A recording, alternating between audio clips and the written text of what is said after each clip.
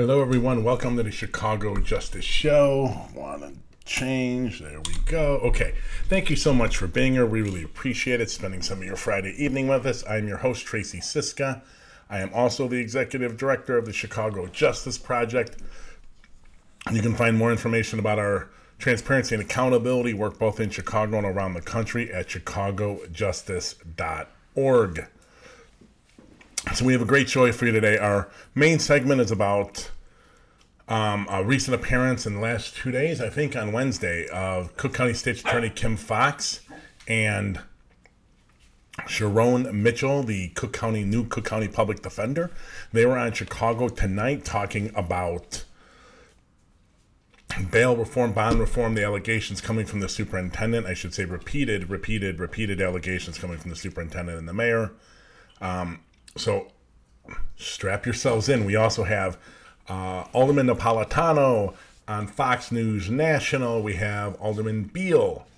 Yes, that one who was president of the, at that time, Police and Fire Committee and did nothing during his term and basically did nothing on that committee's entire time. We have the data to prove it. And then we have Alderman Lopez on our social media fails. He loves failing on social media. He's like a pro at it now.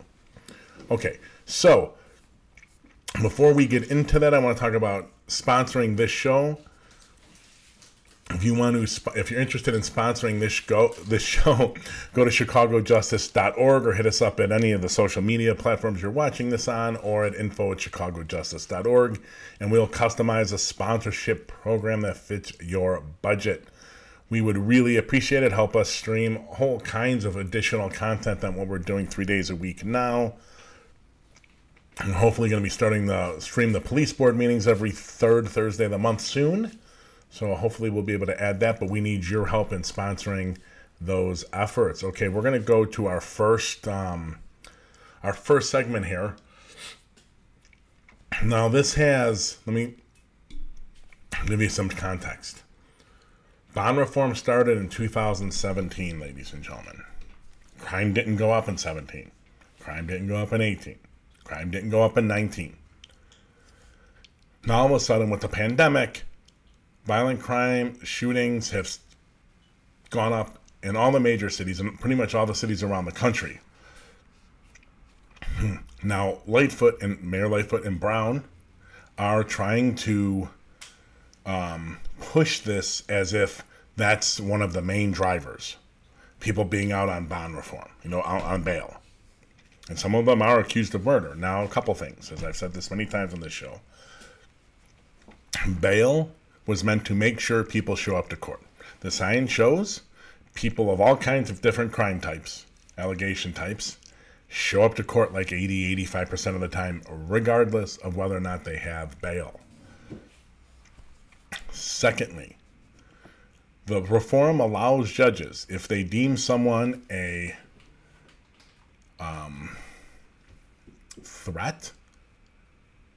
serious threat to the community, they can remand them. Other than that, they have to give them an affordable bail. The principle behind bail reform is simple. A rich person should not get out of jail for something that a poor person has to sit in and wait for their trial.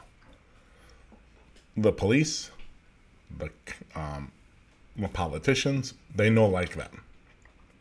They want everyone possible sitting in jail because they refuse to take responsibility. It's not so much the police, but to a certain degree the police, but the politicians refuse to take responsibility for their votes and their policies and practices that are creating the circumstances in these communities that are driving violence. I've talked about it 100 times. So Brown and Lightfoot have been going off and off and off. We had the 4th of July weekend. We had the city council meeting before the 4th of July weekend. Then after, and the 4th of July weekend was a disaster in Chicago. No surprise. They're never very good in Chicago, really. And they came out firing both barrels at the court. And they're starting to try to back down against the state's attorney because the state's attorney has the data to prove that it's not bond reform and not people out on electronic monitoring or out on bail that are committing these gun offenses. Does it mean none of them commit gun offenses? No, it just means the number is so small to not meaningfully contribute to the spike in violence in Chicago.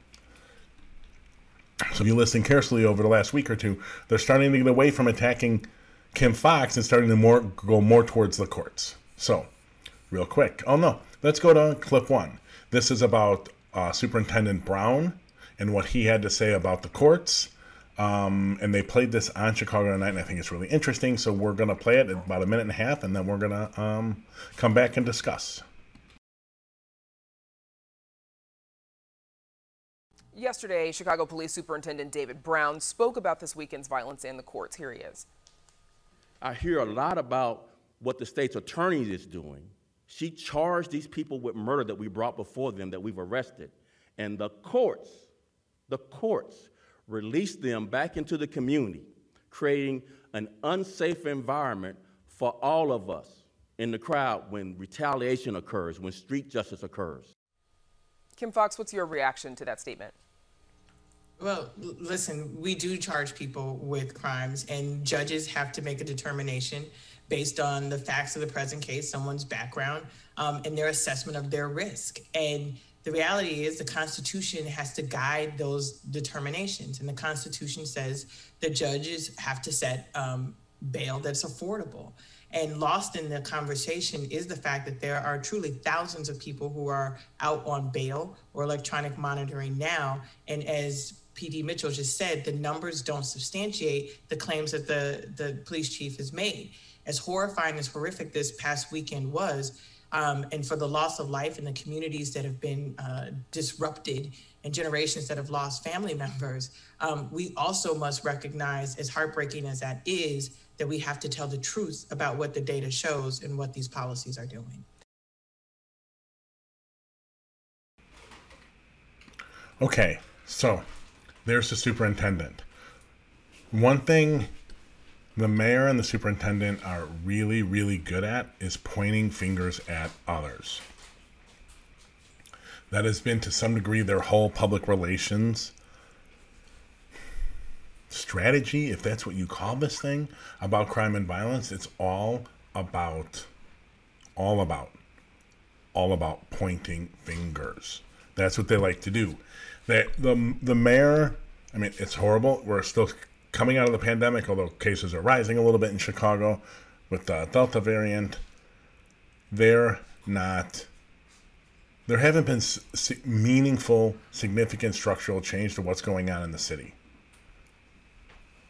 to change the circumstances in these communities. It's just not what they're interested in doing. And so thus you have a police department that is incapable of doing what it needs to do. Because they don't have the tools. They can't change the circumstances in these communities. Once again, I'll say it. They get far too much of the credit when crime goes down and far too much of the blame when crime goes up. Remember that. But Brown here is just propaganda, lying. It's all BS. This is what he did in Dallas, and he brought it to Chicago. Once again, he was a horrific pick. So now we're going to get to our second clip in this segment, which is Lightfoot. And this one, Lightfoot complaining about the courts. And this runs about 2 minutes. I'll see you on the other side. So we also heard from the mayor on this a couple of weeks ago as well. Here's what she said. Cook County has to open up for criminal trials. The Chicago Police Department is doing its part. It's investigating, it's being proactive, it's arresting people and bringing them to justice. But then the cases sit and sit and sit. And we have way too many people out on pretrial release because the courts are effectively closed. So on June 21st there, the mayor saying courts have not been open. But while jury trials were suspended during the pandemic, we know that Cook County courts reopened that or started those jury trials back up in March. Criminal courts were open at the time that the mayor said this. Sharon Mitchell, to you again, why do you think the mayor continues to push this particular message? Well, listen, I think that we put both the mayor and the police superintendent in a bad place. We assume that they are going to solve this gun violence problem with the snap of the finger. We're looking at the courts or the police to solve a problem that we've seen exists across the entire country. Cities from California to New York, everywhere in between, whether we have Republican or Democratic leadership, have not been able to stem the tide of gun violence. And the reality of the situation is that we want more different results. If we want to actually see more peace, we will have to reevaluate how we approach gun violence. Listen, we spend about $4 billion as a region every year on responses to gun violence. things that happen after someone is shot. For instance, police and prosecutors, court systems, and the like. We spend about $150 million on actually solving conflicts and stopping conflicts before they're happening.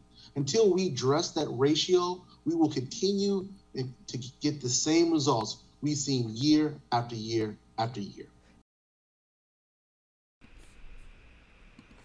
Okay, so the crime lab, which, by the way, is incredibly police-friendly. It's so police-friendly. One of their top officials, Jens Ludwig, wrote a horrible, despicable voodoo academics piece for ROM about how mandatory minimums need to be put in for gun offenders.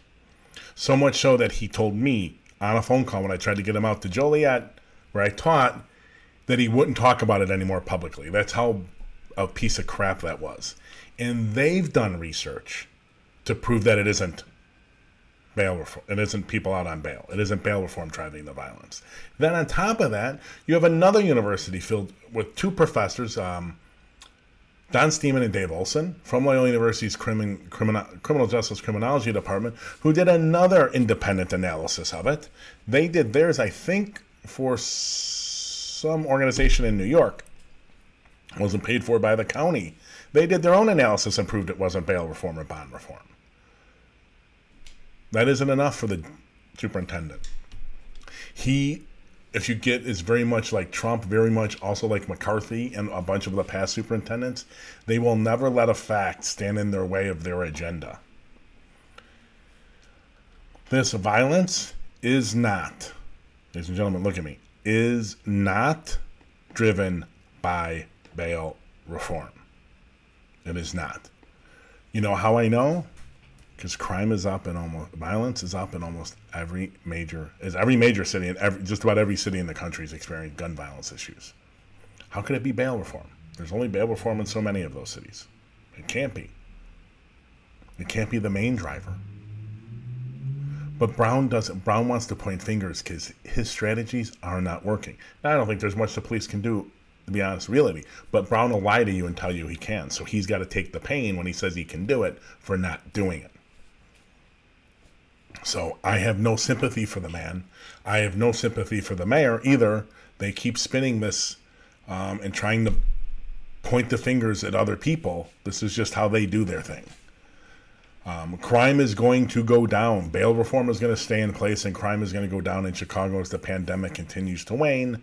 Hopefully the new variants don't put us back in lockdowns or anything, but if the economy keeps growing like it is, jobs keep coming back, the violence is going to wane. Okay, ladies and gentlemen, we're going to move to our second segment. This is Alderman Napolitano, Chicago's North Side, an ex-cop. And where is he speaking? Not to the Chicago media. He's speaking to Fox News, the national Fox News. You know, that bastion of integrity. They're not being sued for pushing the election fraud machine issue thing, are they? Oh, I think they are, right?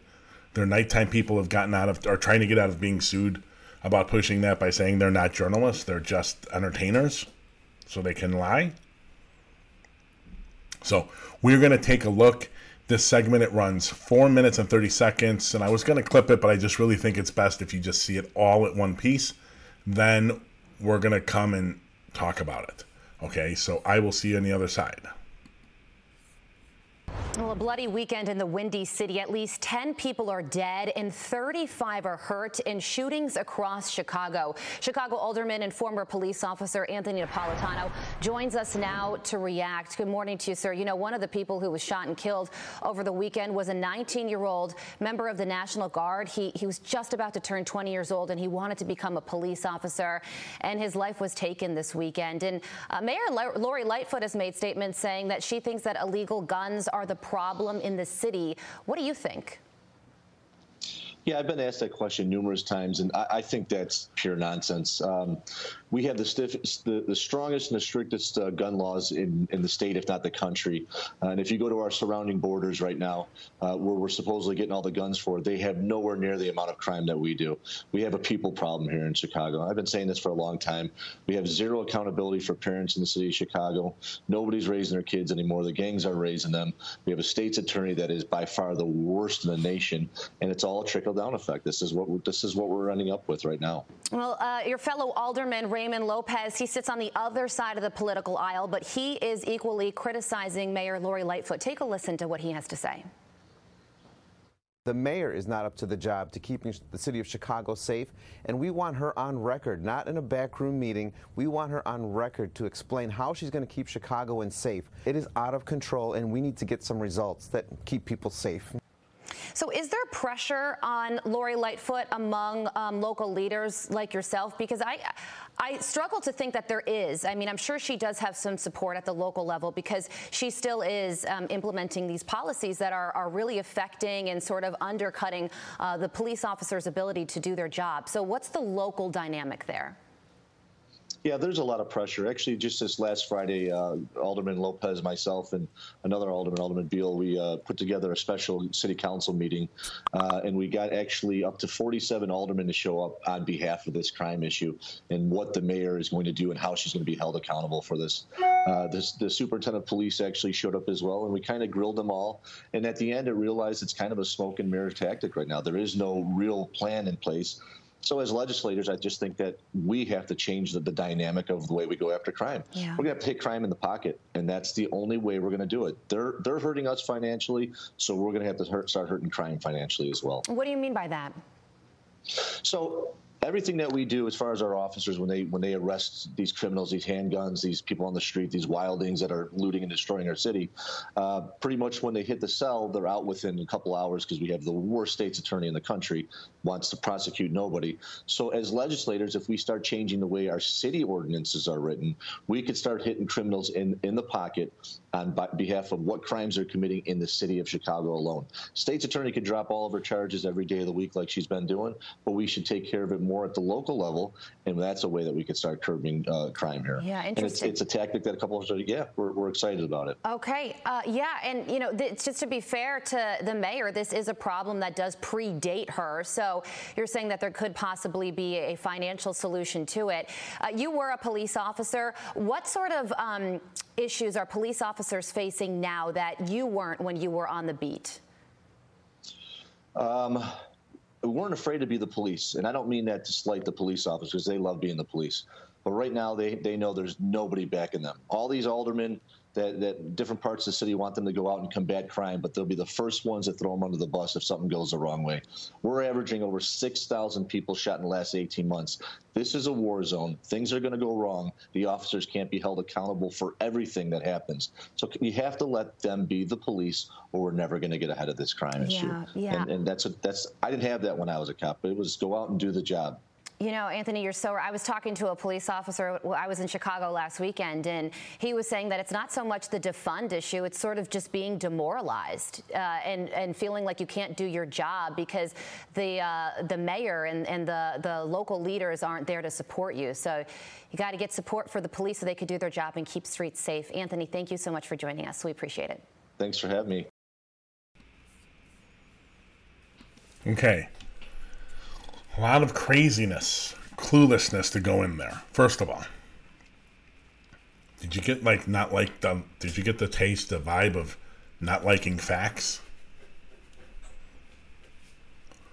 So, science, 2 different labs, 2 independent sets of academics, different schools, different relationships with the police department, and the prosecutor's office and everything, have looked at bond reform and says it isn't it.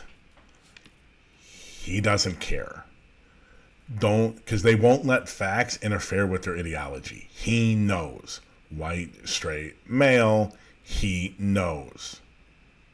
Right? Do you get Trumper in there? He knows. He just knows. Don't worry about what the experts say. The experts are always wrong. He knows. So, let's talk about the propaganda. Strictest gun laws in the country. BS. That's bullshit. Plain and simple, ladies and gentlemen. Why do I know? Because the strict law that they're talking about is a city ordinance. It never even gets prosecuted. Never. They charge it and then they drop it. Because unlawful use of a weapon, the state law has much more serious consequences. The city law is propaganda. It was there for Mayor Daley and the others before him to say we have strict gun laws. That law is meaningless. And he's an alderman and a cop, and he should know both, but he doesn't. He does know. He's just lying. That's what he does. Now, tell me again, let me ask you the question, ladies and gentlemen. What sense does it make for a cop to be pro-Second Amendment? How is it safe for cops who the vast majority of, or a huge majority of their calls when there's anything to do with violence is domestic violence and domestic disturbances, going into homes where they don't know whether or not there's a gun in there? How is that safe for them? They don't care. They don't care. They just want everyone to have. They want all white people especially to have guns. He says it's not guns. Indiana's got the loose laws, and look, they don't have the violence. Well, yes, your urban areas, baby, in Indiana do have the violence. Gary was the murder capital of the world for God knows how long. No. That is just wrong. It's just that 98% of Indiana is rural. You can't compare rural and urban. It just doesn't work. Worst state's attorney's office ever. Why? Oh, because they're doing this bond reform thing. The bond reform thing that two different sets of academics, unrelated to each other, have said the main program you're complaining about doesn't have any impact on violence. That's the worst one? Okay. Their speech here, Alderman Lopez, we'll get to him in a minute too, and Napolitano, this is all theater. They're just as useless as most of the other aldermen. They've done nothing to change the economics of the city. They don't care. They don't care. He wants to attack them economically. So he's going to attack people that come from the most underserved, under-resourced, underemployed, most struggling, most disenfranchised communities. We're going to attack people like that financially. Think about it a minute, people. Think about it. If you're willing to go do a drive-by and worried about retaliation from whoever you tried to do the drive-by, are you going to worry that you got a $1,000 fine for that offense from the city? And if you have no money, Alderman Napolitano, there's a thing called judgment proof. There's a phrase. You should go learn it, which means when you're broke and you have no resources, the financial penalties that you can place on those people are meaningless. Are meaningless. This is just all so stupid. It's all stupid. This is, and also, ladies and gentlemen, don't be fooled for a minute. This is Napolitano fighting any effort to put in any kind of police accountability. He seems to be fine with the Laquan McDonald murder, and we can go on and on and on and on about the corruption in the city, in the police department. He must be fine with all of it. I don't know what to say, but this is all theater about not wanting to put in accountability. He doesn't want any accountability for the cops of any kind ever for anything. I mean, so what does he do? He goes, I don't know what he thinks that's getting him on Fox News, other than his other Trumpers all giving him fist bumps at the family party or something. I don't understand what does he think Chicagoans care what's on Fox News? I don't understand. I don't understand the political calculus there. Who am I? Okay, so our next segment, let's not go too far down the road. Instead of Fox National, we're going to Fox Local. This is Mike Flannery in this piece, the journalist. I guess we still got to kind of call him that. I wouldn't really call him that, but anymore. Most parties gone off the deep end.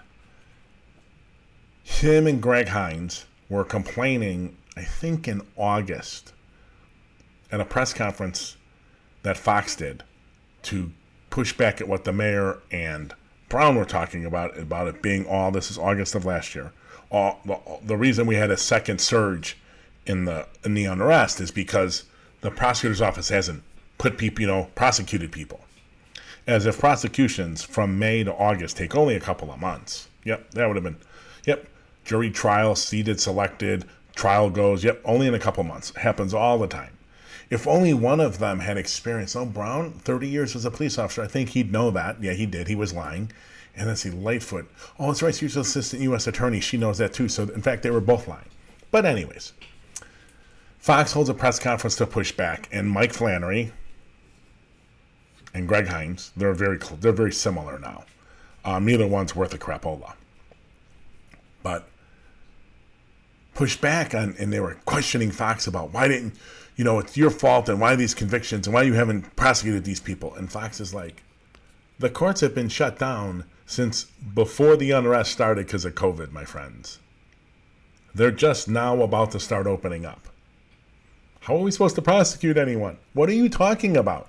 Now, the biggest problem is these two, Flannery and Hines, bought the bullshit from Lightfoot and Superintendent Brown.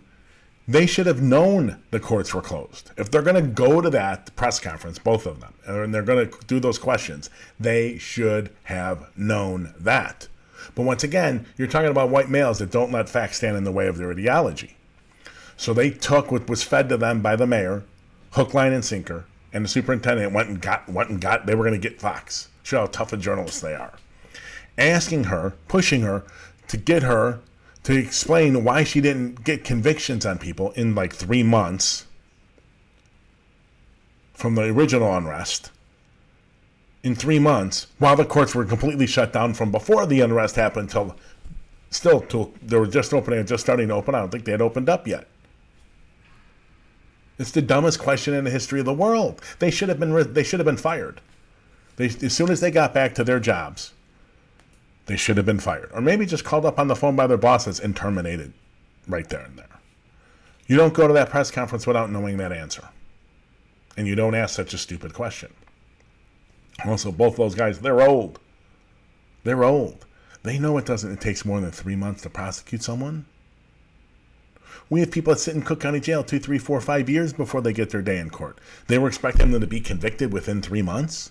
No, they fed the bullshit by Lori Lightfoot, and they just pushed it. You're supposed to be a check to power, gentlemen, not a megaphone. But all too often, you're a megaphone. Here we go with megaphone. Here we go with it. This is Alderman Beal, 9th Ward, useless as can be. He's just plain useless. He's been on the Police and Fire Committee forever, never done a damn thing on police accountability or policing. Nada. Go look on our website. We have the report. Committee on Public Safety 20-year analysis is the name. It's up there. Click on the news section. You'll get to it. Done nothing. Because Ike Carruthers, another useless alderman, went to prison. Beal was chairman for like a year. What did he do during that year? Nothing. What has he done the entire time he's on the committee? Nothing. But here he is again repeating a mantra he wants about the fact that we need to bring in the National Guard into Chicago. A force not trained in civil rights, a force not trained with search and seizure, a force that's not trained in just doing policing. We need to bring them in. Okay, so this one runs 157. And then I'll be back with you. Aldermen face off after the year's deadliest weekend of criminal violence. Our political editor, Mike Flannery, joining us now with more on this ongoing crisis. Mike. Well, Anthony and Sally, the mayor ignored the rising chorus, calling her to account for not delivering yet on campaign promises to reduce violence. The mayor did promise new help for victims and others who've been grievously hurt by the violence. I can't imagine losing your child and then feeling like your pain and your suffering isn't heard, isn't reflected.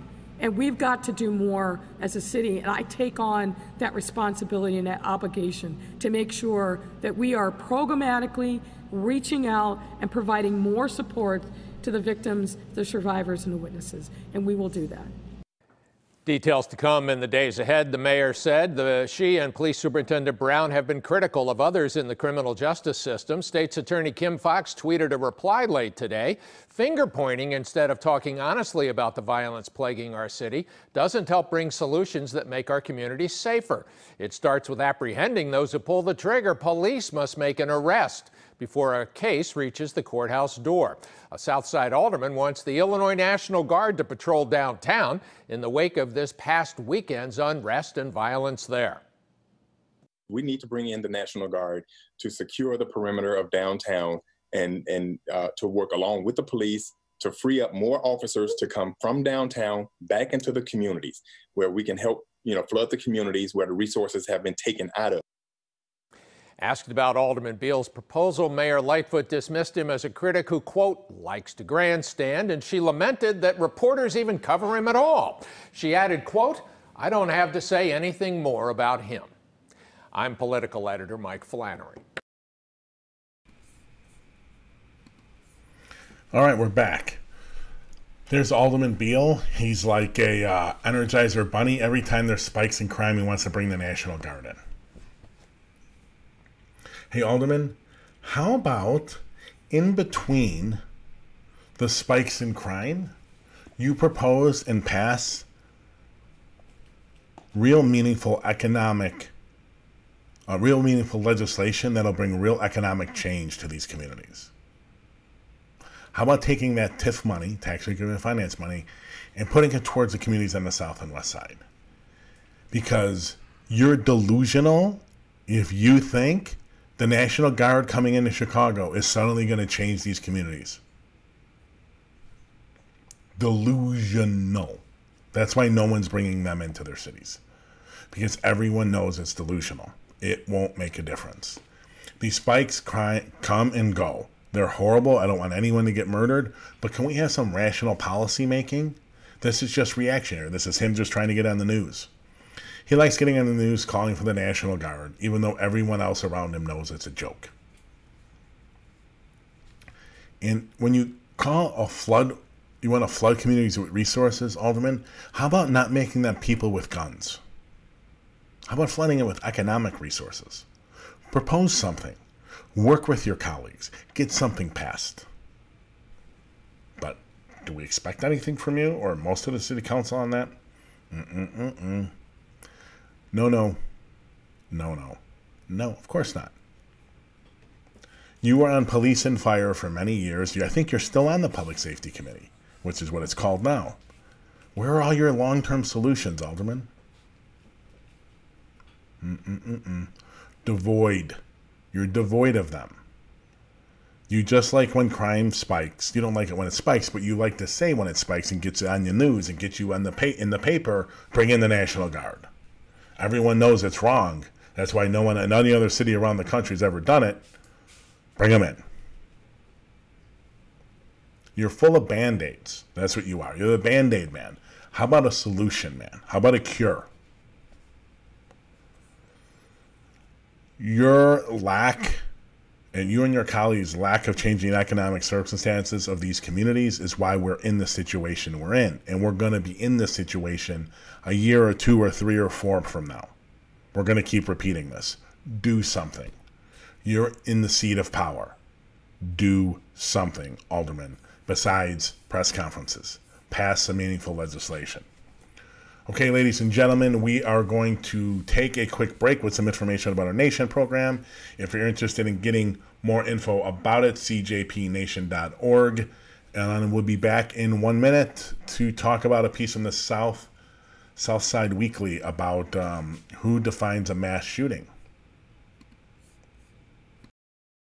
Join a group of engaged and committed individuals advocating for transparency and accountability in the local justice system around the country.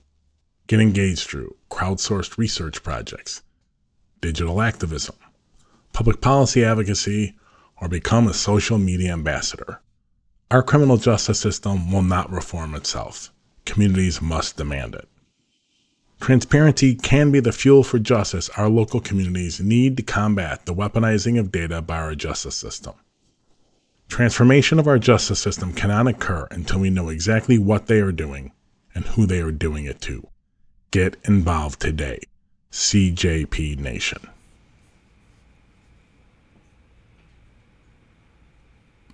Okay, we are back, and we're going to talk about an article that is interesting and from the Southside Weekly.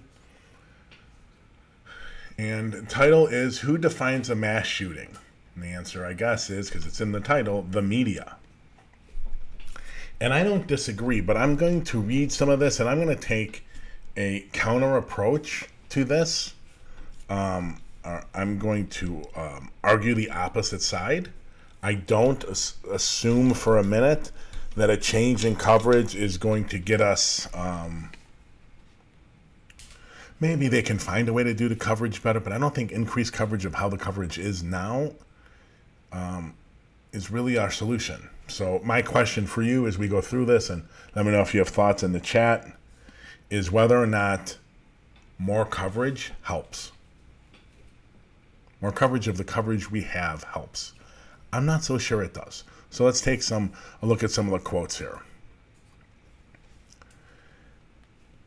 There's a hierarchy to gun violence, said Lakedra Chavez, who I've invited to be on this show to talk about this very topic. I just sent her an email, I think, this morning or yesterday. Hopefully she responds and comes on. She's from the Trace in Chicago. So there's a hierarchy to gun violence. I think the way we talk about mass shootings in a very specific way that excludes the mass shootings that happen in Chicago creates a hierarchy that disproportionately leaves people of color out of the conversation. Yes, and that's the way it's been forever. Now, I think Chavez, which is I think how I pronounce her name, if I'm getting that wrong, I apologize. I generally like a lot of the stuff that Trace does. But I'm not sure an increase in the coverage and the fact that saying mass shootings now in Chicago, in the Chicago media, about what's going on the Southwest sides, the way it's being done now is helping anything. It's empowering the Napolitanos. It's empowering the Lopezes. It's empowering the Beals. That's not what we want. That's not what you want. It's empowering the John Catanzaras, the FOP president. I just don't think that's what we want. So is there a difference between terrorism mass shootings where someone kills people at work or at a movie theater because they just don't like a certain type of people, they have a mental health issue and they just go off? Is there a difference between that and urban crime where they're going to shoot up a corner that has a lot of people on it because they want the corner or they want to get back at a gang member who took their corner or someone who jumped someone and it leads to a shooting? Is there a difference between that type of urban shootings that would be technically mass shootings, they have a number of victims? Is there a difference between that mass shooting that's related to urban violence and what's going on in those other shootings that I described in the beginning? The media has always treated it that way. I had a colleague I taught with who didn't, and I highly questioned that practice as not leading to good outcomes for the communities they're trying to get outcomes for. So here's a quote from Eddie Bocanegra, who has been on this show with people from Chicago Cred and Communities Partnering for PCP4P. Eddie Bocanegra is from Ready, Chicago. And here is his quote. Why is it their lives were not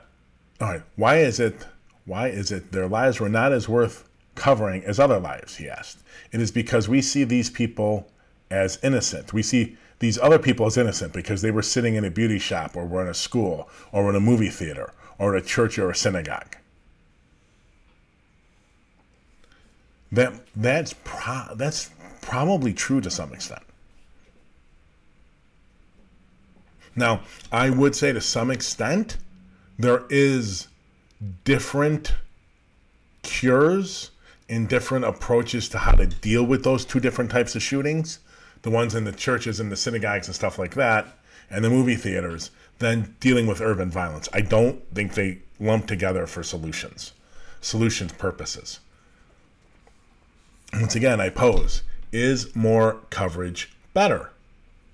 I'm not so sure. So let's go on with the article. A 2017 study in the Journal of Crime and Justice examined the Times coverage of the New York Times 90 mass shootings between 2000 and 2012. They found that the Times disproportionately allocated coverage of the highest fatality shootings. For nearly 78% of mass shootings included in the study, there were fewer than 5 articles written. So should all shootings, no matter how many victims, get the same coverage? Does a mass shooting, I think it has to like 3 or 4, we'll get to that number, differ from one with 8, 10, 12, 15, 50? Should a street corner where 5 or 6 people get, let's say, killed in a mass shooting, should that be treated the same by the media as one where there was the Las Vegas shooting or Sandy Hook? I mean, we can go on and on and on and on. Columbine. Should they get the same coverage? I think those results are interesting. I'm just not sure what they mean. Because it seems like they're saying they should all get exactly the same coverage. I'm not so sure that's true. And I'm not trying to say one set of victims is worth less. They're not. But should a single shooting get the same coverage as a shooting where one person dies get the same coverage from the media where 6 people die? Or 12 people die? Should a drive-by that kills one person in Chicago get the same coverage as the shooting that I believe it was in Inglewood, where at least 5 people have died and I think 3 other people were shot in the head? Should that get the same coverage? I think it's a good question to have, and I think it's a great discussion to have, and that's why I'm hoping to have Lakeisha Chavez on the show, because I want to have this, and I want to continue it even after our conversation with her. I think it's a really interesting conversation to have. So the article continues. Coverage of mass shootings is often framed by the way a newsroom defines what constitutes one. Many newsrooms and databases such as the Violence Project use the Congressional Research Service's definition. Here's the definition. A multiple homicide incident in which 4 or more victims are murdered with firearms, not including the offenders, within one event, and at least some of the murders occurred in a public location or locations in close geographical proximity, e.g. a workplace, school, restaurant, or other public settings, and the murders are not attributed to any other underlying criminal activity or commonplace circumstance, armed robbery, criminal competition, gang involved, right? Insurance fraud, argument, or romantic triangle. Okay, they are trying to differentiate gang violence or drug market violence or turf war violence over a more randomized gun violence incident where 4 or more people die. Once again, should they all be covered the same?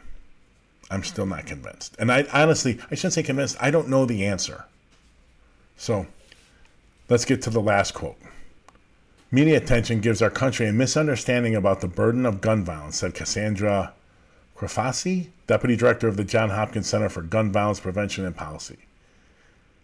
It over-accentuates these extremely rare mass shootings that are happening in these locations and underemphasizes the daily gun violence that's happening, which clouds our understanding of what effective gun solutions are to reduce gun violence in our country. I'm not so sure that's true. I think if you look at mass as the national level news, if you look at the front page of the Washington Post, New York Times, MSNBC, CNN, Fox News to some extent, they are not playing up urban violence the way they are these random shootings. There's no doubt about it. The question I have, do we want them to do it? It seems that Crafasi says yes. I'm not so sure. Now, is gun violence undercovered in any major city around this country? Maybe not in the New York Times. You don't think every television and radio and other paper in New York City is covering New York violence? I'm sure that in the middle of the New York Times, there's plenty of violence coverage. Crafasi makes it seem like she's talking about that. I'm not so sure that's true. I think to some extent, and we're coming out with a study about a month from now, maybe a little more, looking at media coverage of violence in Chicago. I'm not so sure that's true. I'm pretty sure we're going to blow, we're going to show you just how, relative to its occurrence in Chicago, even gun violence to some extent is overcovered. And I also would say totally inappropriately covered. But compared to just the most common violence that happens in our city, the most common type of violence that people are calling 911 about, it's not even close. The disproportionate level of between what's called call for service and occurrence and then media reporting, oh my God. The disparity between what's the most common and how often it gets reported is unbelievably not the case. That disparity is huge. I'm not going to leak our results to you right now, but I'm going to tell you that's coming. It's coming later this summer. And the results are staggering. Staggering. So I understand what Krifasi is talking about on the national level, but is the national level supposed to cover typical, commonplace urban violence? I don't think so. There would be filled 24 hours a day with gun violence stories. I don't think that helps. I don't think that makes the world better. Secondly, if I may, I think there probably is reason to argue that local jurisdiction, local media in cities covers it too much. And certainly covers it inappropriately. I'm going to try to get Krifasi on the show to talk about this because, again, both with her comments and Chavez's comments, I'm not sure, I'm not saying they're wrong. I think it's a great discussion to have. When we did our first study in 2013 on violence against women, a year of it, violence against women coverage in the Trib and Sun-Times, domestic violence, sexual assault coverage.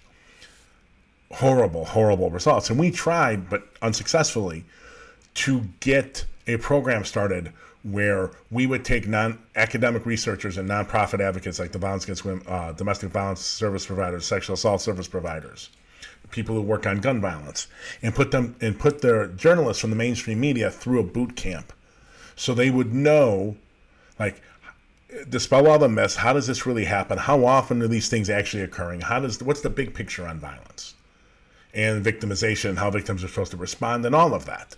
We tried to get that funded. We had a general commitment from the editor at the Sun-Times.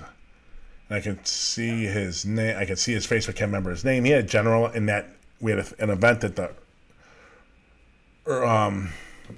Union League Club. He, in general terms, agreed to put him, if we could get it project funded, he would put his reporters through it. Never happened. Never got it funded. The Tribune totally axed it. Wanted nothing to do with it. Okay, we're going to move on to our last segment tonight.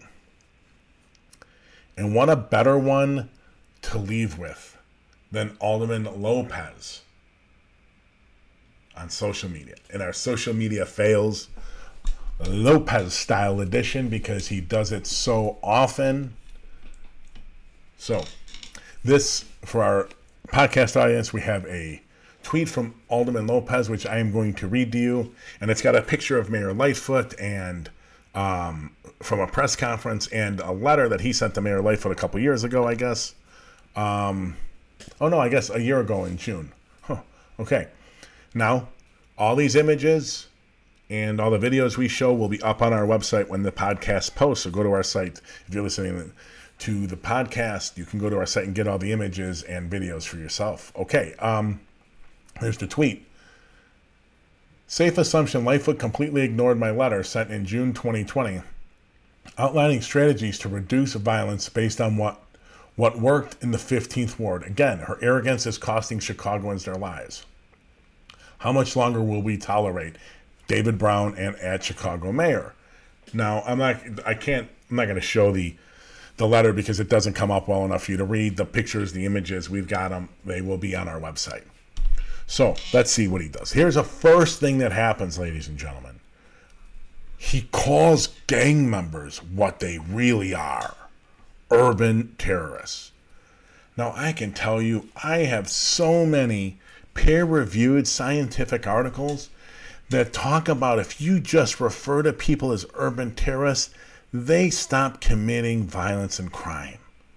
If only we knew. If only some politician that washed out and lost his next election, actually next couple of elections, I think. If we could point to one who lost his next couple of elections after bringing up the same crapola. Oh, that's right, we do. Richard Boykin, those may not remember him. He was a Cook County board member. He lost his race for re-election. Then he ran for Cook County board chair and got crushed. Him and Fioretti combined, I think, took 1/8 of the vote for Preckwinkle. He was also the urban terrorist kind. I guess, I'm not sure what it is. If you call people urban terrorists, they will stop committing crime. So just to let you know, this is Lopez being delusional. That small, almost meaningless things he's done that have been done 100 times in wards all over the city and continue to be done have somehow reduced violence in the 15th ward. He's this king of correlation equals causation.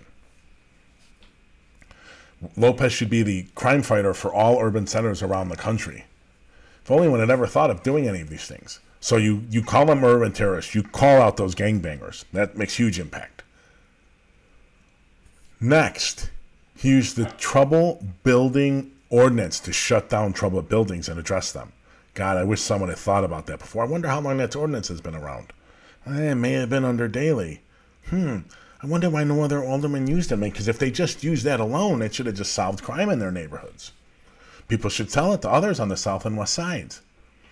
Increased visible presence of police in the 7th and 9th district. Doesn't do any good. Science proves over and over and over and over and over again, Alderman Lopez does not work. At best, Alderman Lopez, it pushes it. So depending on how your scientific experiment, which you don't believe in science, so you don't have any, were to be there, yeah, you may have, you put on a couple of beats, huge amount of police. Most of the time, all you do is push it to other beats. It's called displacement, not elimination, my friend. Displacement, not something you should be proud of. I'm sure the people that you displaced that crime to in the areas you were concentrating on, and then you pushed it to other areas, those other people in the other areas love you. I mean, I would. There's nothing like I want this, but I want an alderman to spend a bunch of city money pushing crime onto where I live. They're identifying gang members. Yeah, that's never been done before, my friend. We have a gang book. Doesn't help. Shutting down bad businesses happens all the time in all the wards. Bad businesses contribute a little bit. There's no doubt about it. Curing the violence in your area? Fail. Working with Ready Chicago. Okay, that's great, but even Eddie Bocanegra said on our show, and the people from Chicago Crat and the people from CP43, Vaughn, something I can't remember their names, sorry, but said these guys know these projects are Band-Aids. So yes, it may help a few. Ready does, no doubt, help some people. It's not a long-term solution. I'm not even sure this next one is legitimate. Requiring participation in 2 CAPS meetings before approving Department of Transportation Black Club requests. That's right, the alderman is blackmailing you. You cannot have a Black Club meeting unless I think everyone on your ward, everyone in your beat, goes to a beat meeting? Or is it just the person that signs the application? Sounds illegal and corrupt and utterly, completely, unbelievably useless. CAP's a useless program. And we have an alderman who doesn't know what the hell he's doing, pushing you into CAPS meetings. You want to know what useless it is? Look up what happened in the 14th district. When Mark Buslick took over, Commander Buslick took over, the first thing he did was kill CAPS in the district. There's no science to prove it works. It's all a hocus pocus and a political re-election strategy by the mayor. They put in SDSC rooms, these data rooms in the districts, license plates readers, officer immersion programs. There's really no evidence that any of those help. No. Yes, some of the areas where they put those rooms, crime went down. But crime went down in other areas in the city faster. Prove it. You have empirical proof that it's those data rooms. You don't. It may be, but there's no real evidence that it is. He blames he joins Brown and Lightfoot blaming bail reform. Totally flies in the fence of 2 scientific studies. Two, ladies and gentlemen. He doesn't care. He knows. If you just identify gang members and call them urban terrorists and require people to go to 2 beat meetings before you sign their application for a block party, you solve it. Just about everything he's claiming here, except working for Reddy, is being done in other places. And it's done nothing. Done nothing. Lopez is talking correlation, not causation. He's delusional if he thinks those things together have made a major impact in crime in his area. When he gets to tout it, it's like the same people that were touting ceasefire in Chicago. Don't care if it works. We don't have any science. But there's a correlation, so I won. I know. So sad. Okay, ladies and gentlemen, thank you so much for being here. I really appreciate it. We will see you Monday at 5:30 Central. And there's a good chance we're going to have an interview with Sharon Fairley, professor of law at the University of Chicago. She was chief administrator of both the Independent Police Review Authority and then oversaw the transformation into the Citizen Office of Police Accountability. And we're going to be talking to her specifically about whether or not a police officer's affiliation with a white supremacist organization, whether proven or alleged, is enough to fire them. People seem to think so, but from my sources, it is not so clear. Okay, thank you, everyone. I really appreciate it. We will see you Monday, 5:30. Have a great weekend.